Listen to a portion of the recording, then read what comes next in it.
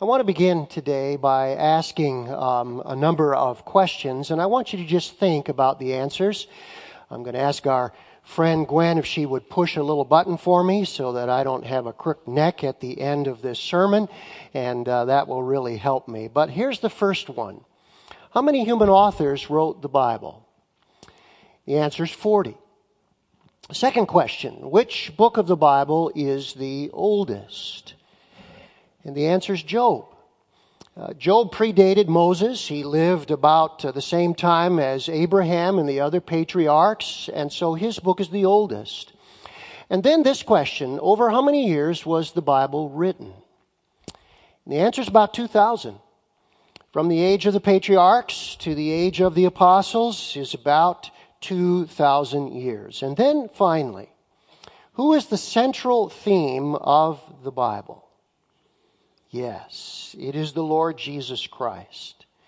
Now I want you to think with me for just a moment. If we have a book by that many authors over that many years with one central theme, what does that tell us? Well, I think it tells us ultimately one author gave the Bible. Doesn't it say that?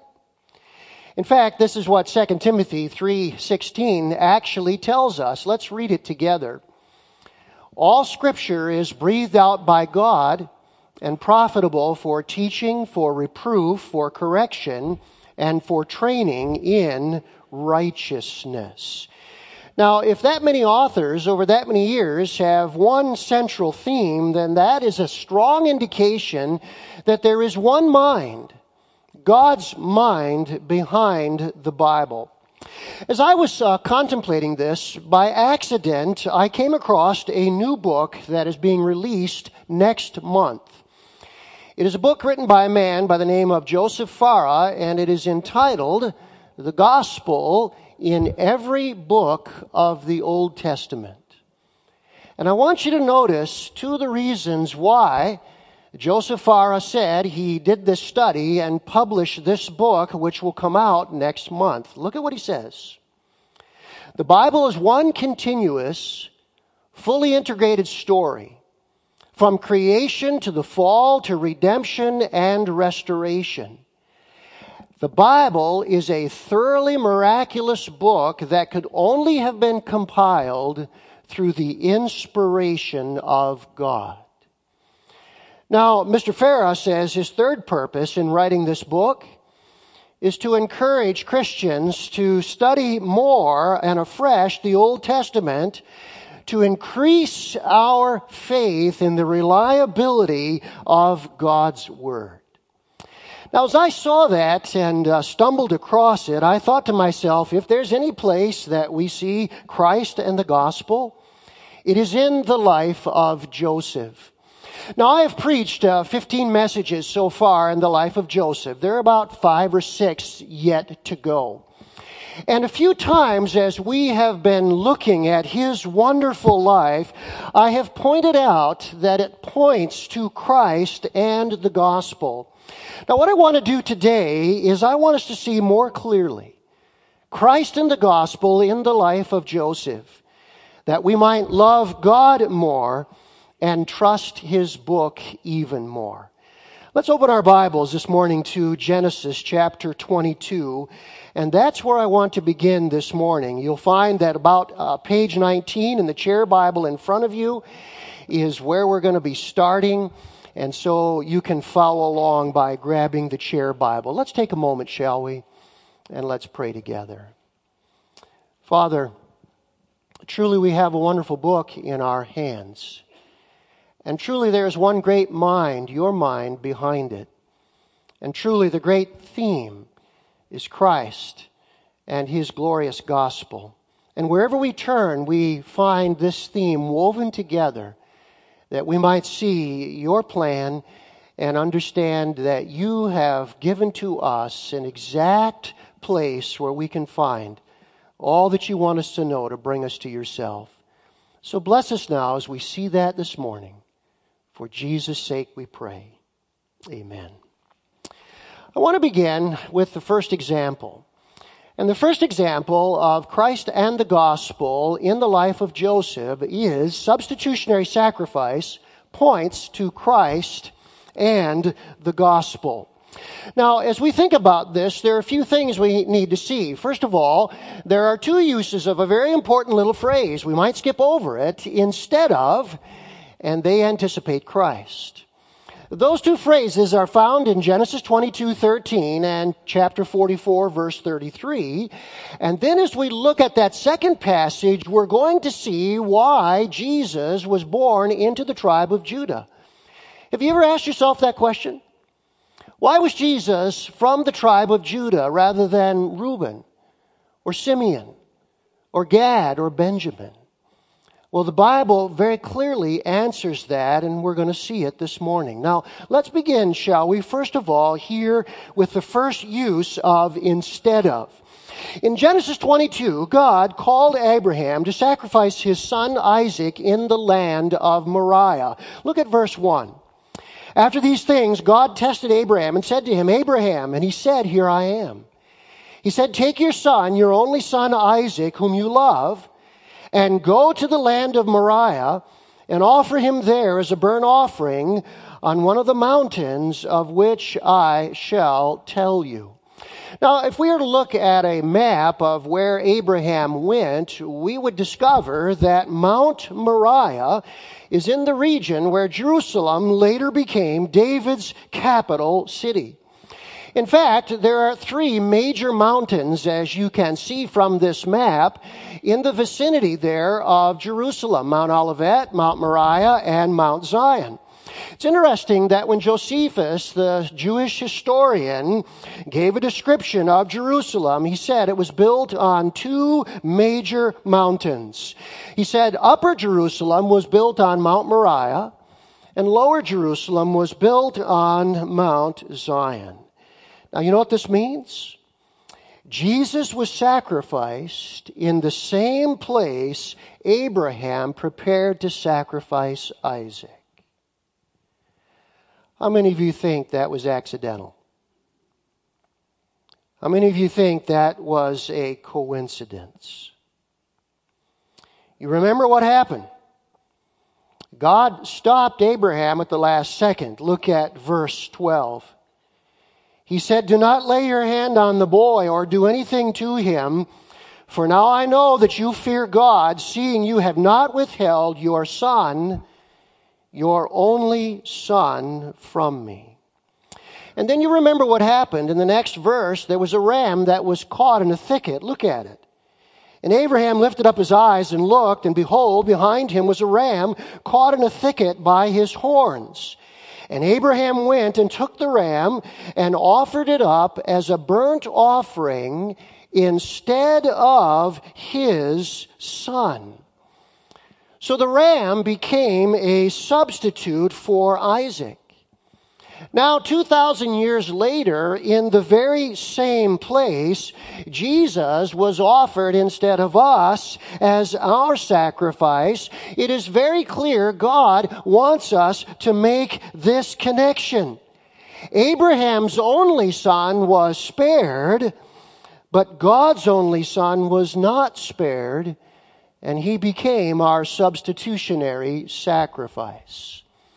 Now, I want you to turn with me a little bit ahead, this time to chapter 44. We have been looking at the life of Joseph.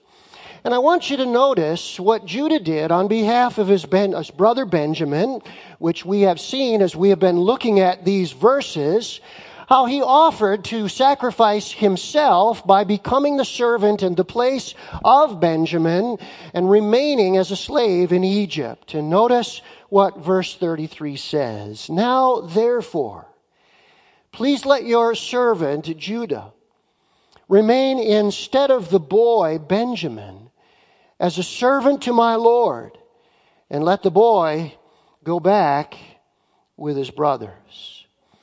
This is a most remarkable thing, as we have been learning, because it was Judah's idea to sell Benjamin 2 decades previously.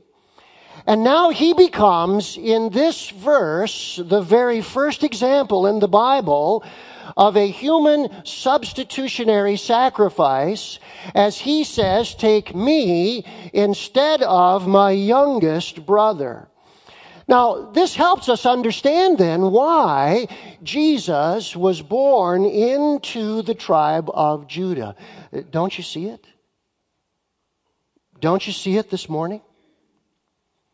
Judah later becomes the ancestor of Jesus. Jesus comes from Judah's line. Let me show you Jesus' life verse. If there's one verse that we could say, this is the life verse of Jesus, it would be Mark 10:45. It is the theme verse of the Gospel of Mark. And notice what Jesus said. For even the Son of Man did not come to be served, but to serve, and to give his life as a ransom for many. Now here's what is very amazing that we do not want to miss. The Greek word for in the New Testament, in context like this, means instead of. Now what did Judah do? He offered to be a servant instead of Benjamin. What did Jesus say he came to do? He came to be our servant by offering his life as a payment instead of ours. Do you see? Genesis 44:33 parallels Mark 10:45 precisely. Servant instead of parallels serve instead of. Jesus was born into the tribe of Judah because Judah prefigured Jesus. But there's another reason. There's another reason. Judah was a great sinner, wasn't he? Oh, yes, he was. He was one of the worst of the brothers. He was probably as much calloused as any of the other 10. Now, let me ask you this question. Who did Jesus come for? Would you read Luke 5:32 with me? Let's read it together. Jesus said, I have not come to call the righteous, but sinners to repentance. Who did Jesus come for? He came for sinners. And another reason why Jesus came from the tribe of Judah is because he came to save the greatest of sinners. Now, let me ask you again, how many of you think this is an accident? How many of you think this is coincidental? God had a great plan, didn't he? God had a great plan. By the way, this shows God's sovereignty in salvation. There is no human reason why Judah should have been changed and saved. Everything that changed him was God's work, not his, that brought him to repentance. And it's very clear that God had a plan. He chose Judah. He worked in his heart.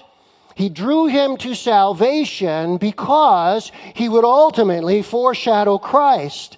And what we can see here is one author weave together the Bible with all the connections so that we would not miss it.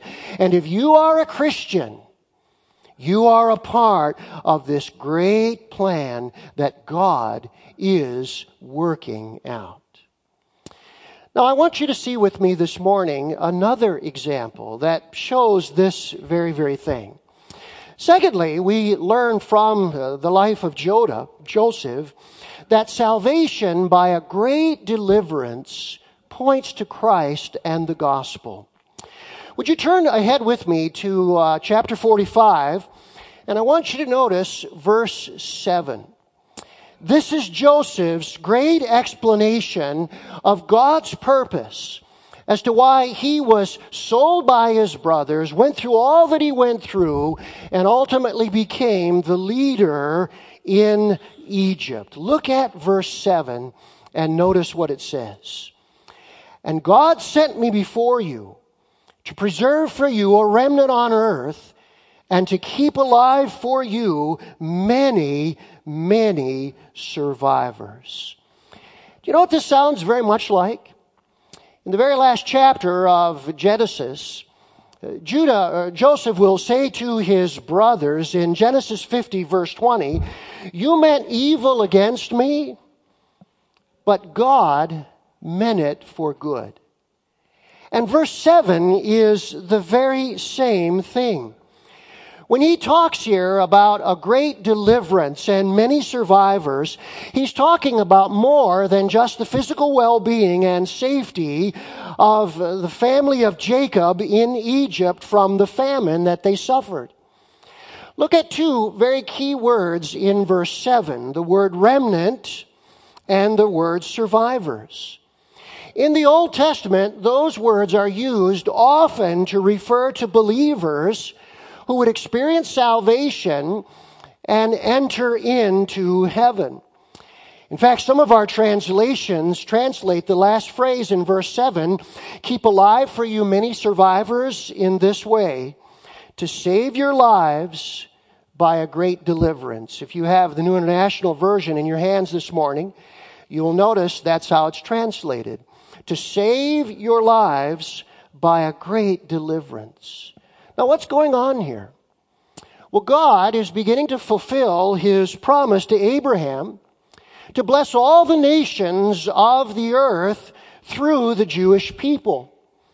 And this great salvation that He said was going to come is ultimately accomplished in Jesus Christ, who came into the world as a Jew. In fact, it's really amazing. In John 8:56, this is what Jesus could say. He said, "Abraham rejoiced that he would see my day." And Jesus said, "Abraham saw my day and he was glad." And so right here, as Joseph says to us, this is the great purpose of God. We see the plan that starts to take shape that ultimately would lead to not only the salvation of many in this world, but to your salvation and my salvation if we are Christians. Now, I want you to see this in a very fascinating way. Joseph's bringing of salvation to the little family of Israel parallels Jesus' bringing of salvation to the entire world. Let's look at it for just a moment. If you have never seen this, it opens your eyes to the wonders of what God is showing us in His Word. We know from Genesis 37:3 that Joseph was the favored son. And what did Jesus say about Himself in John 17:24? He said, "The Father loved me before the foundation of the world." He was God's favored son. We know that Joseph was hated by his brethren. And Jesus said in John 15:25, "They hated me without a cause." We know in Genesis 37 that Joseph was sold for pieces of silver. And in John 19, Judas betrayed Jesus for pieces of silver. In Genesis 37:28, the brothers cruelly took Joseph and they stripped him of his garments. And we know that when Jesus was crucified, the soldiers stripped him of his garments and they gambled for his coat. We know in Genesis 37:31, to cover up their deed, the brothers dipped Joseph's robe in blood. And Revelation 19:13 says that when Jesus comes again, He will be wearing a robe dipped in blood. In fact, let me show you something extremely fascinating. There are only two places in all of Scripture where it says a robe is dipped in blood. The first one is in the first book of the Bible, Genesis 37:31. And they took Joseph's coat and killed a kid of the goats and dipped the coat in the blood. The only other time that phrase occurs is in the last book of the Bible. In Genesis 19:13, when Jesus comes again, and it says he is clothed in a robe dipped in blood, and the name by which he is called is the Word of God. The first reference is to Joseph, who saved the nation Israel. The second reference is to Jesus, the Savior of the world. Let me ask you, how many think this is by accident? How many think this is coincidental? This is God's plan, weaving one story together in His Word. And then notice what continued to take place.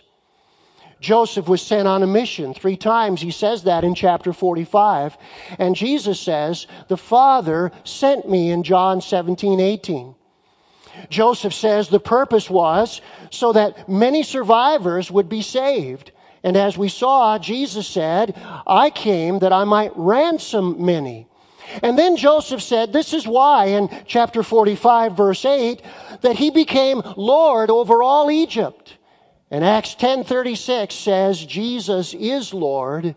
And then finally, Joseph became poor that he might rise again and become rich so that he could make rich provision for his family. And 2 Corinthians 8:9 tells us that Jesus became poor, was exalted again, and became rich that he might extend the riches of salvation to all who believe in him. Remember where we started in this message? Remember why this book, the Gospel, and every book of the Old Testament is being published next week? Remember this? The Bible is one continuous, fully integrated story from creation to the fall to redemption and restoration. And the Bible is a thoroughly miraculous book that could only have been compiled through the inspiration of God. I want you to think about this. God used 40 authors over 2,000 years to tell us one love story. It explains our predicament, doesn't it? How we got into the mess we're in because of sin. And then it explains God's remedy. How He can be both a just God and a loving God at the same time and make a way of salvation. And then it explains God's Savior, why only Jesus can meet our need as the God-man who became our Redeemer. What a wonderful book and plan God has given to us to show us the entire story. Now, let me show you one more this morning because there's so many of these. But here's one more that I find extremely fascinating as we look at what God is trying to show us. Number 3, the reconciliation of the 12 sons of Israel point to Christ and the gospel. Look with me, if you would, at chapter 45, and I want you to notice verses 14 and 15. And this incredible reconciliation that comes 2 decades after Joseph had been cruelly separated from his brothers. Look at verse 14. Then he fell upon his brother Benjamin's neck and wept. And Benjamin wept upon his neck. And he kissed all his brothers and wept upon them. After that, his brothers talk with him. Now, I want you to ask you this morning, what was eliminated that had been there before in this great reunion? Talk about a group hug, right? I mean, this is an amazing group hug. All 12, from Reuben down to Benjamin, are all there. And I want to ask you this question as we look at this. What was eliminated that had been there before?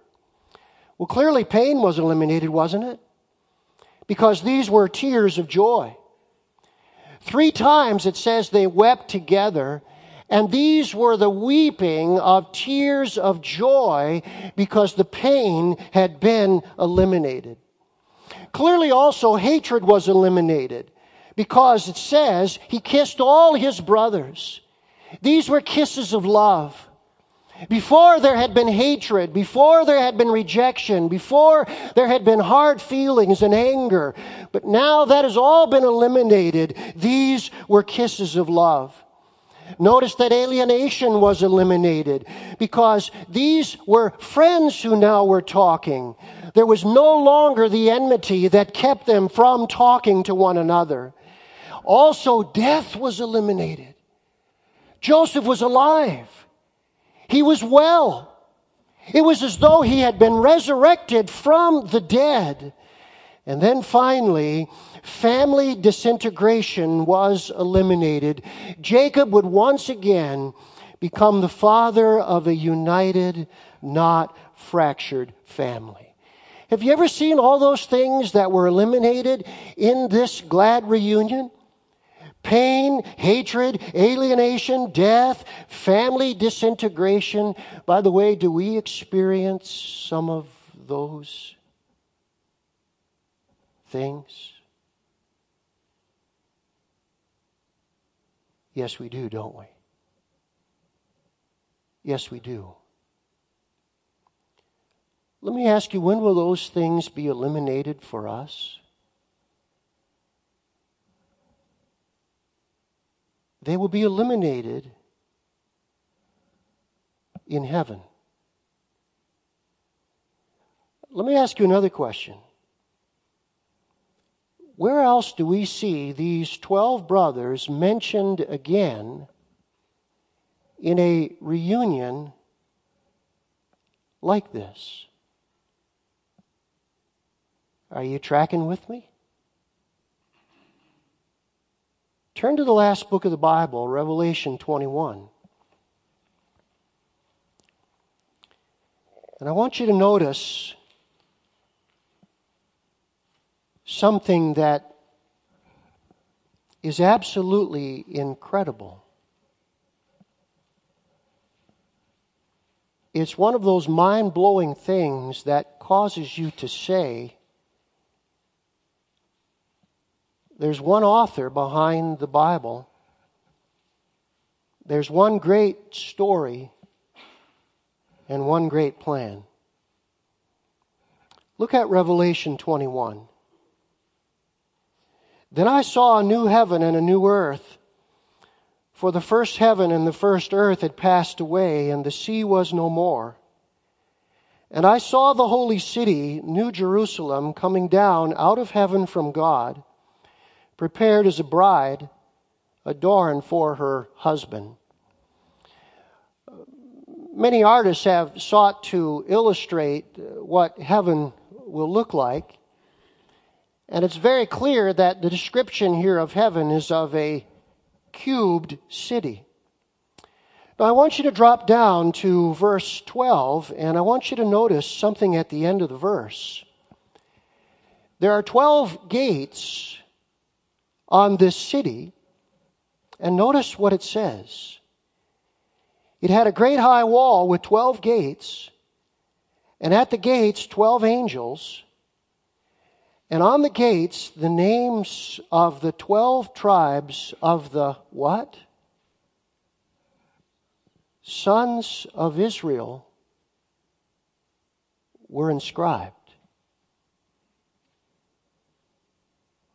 When is the final time that we see the 12 sons of Jacob in a reunion with all the things eliminated like we see in Genesis 45? And it's in heaven, the New Jerusalem, the holy city. In fact, look back with me in Revelation 21 at verses 3 and 4. And notice how all the things eliminated in Genesis 45 will be eliminated in heaven. And I heard a loud voice from the throne saying, Behold, the dwelling place of God is with man. He will dwell with them, and they will be His people, and God Himself will be with them as their God. And He will wipe away every tear from their eyes, and death shall be no more. Neither there shall be mourning, nor crying, nor pain any more, for the former things have passed away. Family disintegration will be gone because God Himself will be with them. Alienation will be gone because they will be His people. Pain will be eliminated because there will be no more pain. Death will be eliminated because death will be no more. And hatred will be eliminated because He will wipe every tear from their eyes. Do you see this? Do you see this morning? What we see in Genesis with Joseph and his brothers is a foreshadowing of heaven. One Bible teacher has said this, Here the sons of Israel, whose names will appear on the gates of the heavenly city, are giving us an advanced picture of the unity that belongs to a forgiven community. It's an advanced picture of the unity that one day will belong to a forgiven community. Do you see it all this morning? God has one book, one message, one plan, one eternal home, and one invitation. In fact, let's read that invitation together this morning. Would you join me? And let's read Revelation 22:17 and the invitation of the Lord Jesus Christ. Would you join me? Come. The Spirit and the bride say, Come. Let the one who hears say, Come. Let the one who is thirsty come. Let the one who wishes take the water of life without cost. Let's bow our heads this morning together and let's close our eyes. And as we prepare to close our service this morning, I just want to ask you, have you come to trust in this Savior who from the beginning to the very end is God's plan for your sin? You're alienated from God by your wicked works. There's nothing that you can do to heal the breach. And if you die in your sins, the Bible says you will experience the wrath of God. You'll be lost forever. But God had a great plan. From the very beginning, His plan was to send His own Son in the likeness of human flesh, that He might go to the cross and provide for us by the offering of a perfect and holy and righteous life, a sacrifice that would satisfy God's justice against sin. He would rise again from the dead, proving that God had accepted that sacrifice, and by overcoming death, He would offer life and eternal life to those who would receive Him. And God wants us to know that plan and embrace that Savior and come into His family so much that He has given us a marvelous book that so beautifully shows His plan, weaved from Genesis all the way to Revelation. Listen, if you're not sure where you stand with the Lord today, you're not sure that you belong to the Savior, that you're a member of the family of God, if there is doubt that your life has been transformed by the power of God through what Christ has done for you, you can come to know Him today. The Bible says to know Jesus is to know life eternal. Jesus said, "This is eternal life, that they may know me, the only Son of God, and the Father who sent me." And you can, in your heart of hearts this morning, say something like this, with your head bowed, your eyes closed. You can say this in inaudible words. Lord Jesus Christ, I believe that I am a sinner. The honest truth is I'm not much different than those 10 older brothers. I've lived a life that is selfish and all about me and my desires and my direction. And I recognize that I stand condemned before you. But then you can say, Lord Jesus, I believe who you are, that you are the only Son of God, that you were sent into the world, that you died on the cross to take my place. You died instead of me as my servant, and you paid the price for my sins. You rose again to prove that God had accepted your sacrifice. You conquered death, that I might have new life and live forever someday in heaven. And then you can say, Lord Jesus, right this very moment I am repenting. I'm turning from my own way, and I'm turning to you. You can say, Lord Jesus, come into my heart and be my Savior. Come into my life and be my Lord. Forgive me of all of my sins. Grant to me the gift of eternal life. Make me a child of God. And then you can say, Lord Jesus, from this day forward, though I know I will not do it perfectly, I will still fail. My intention is to follow you all the days of my life. And you may say, Lord Jesus, thank you for saving me.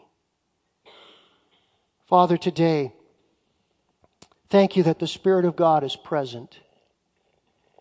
Thank you that He can take the things of Christ and He can reveal them to us. And He can show us Christ shining forth from the pages of the Word of God.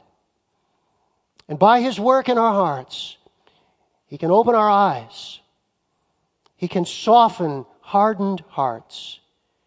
And He can bring us to faith and repentance in the Lord Jesus Christ.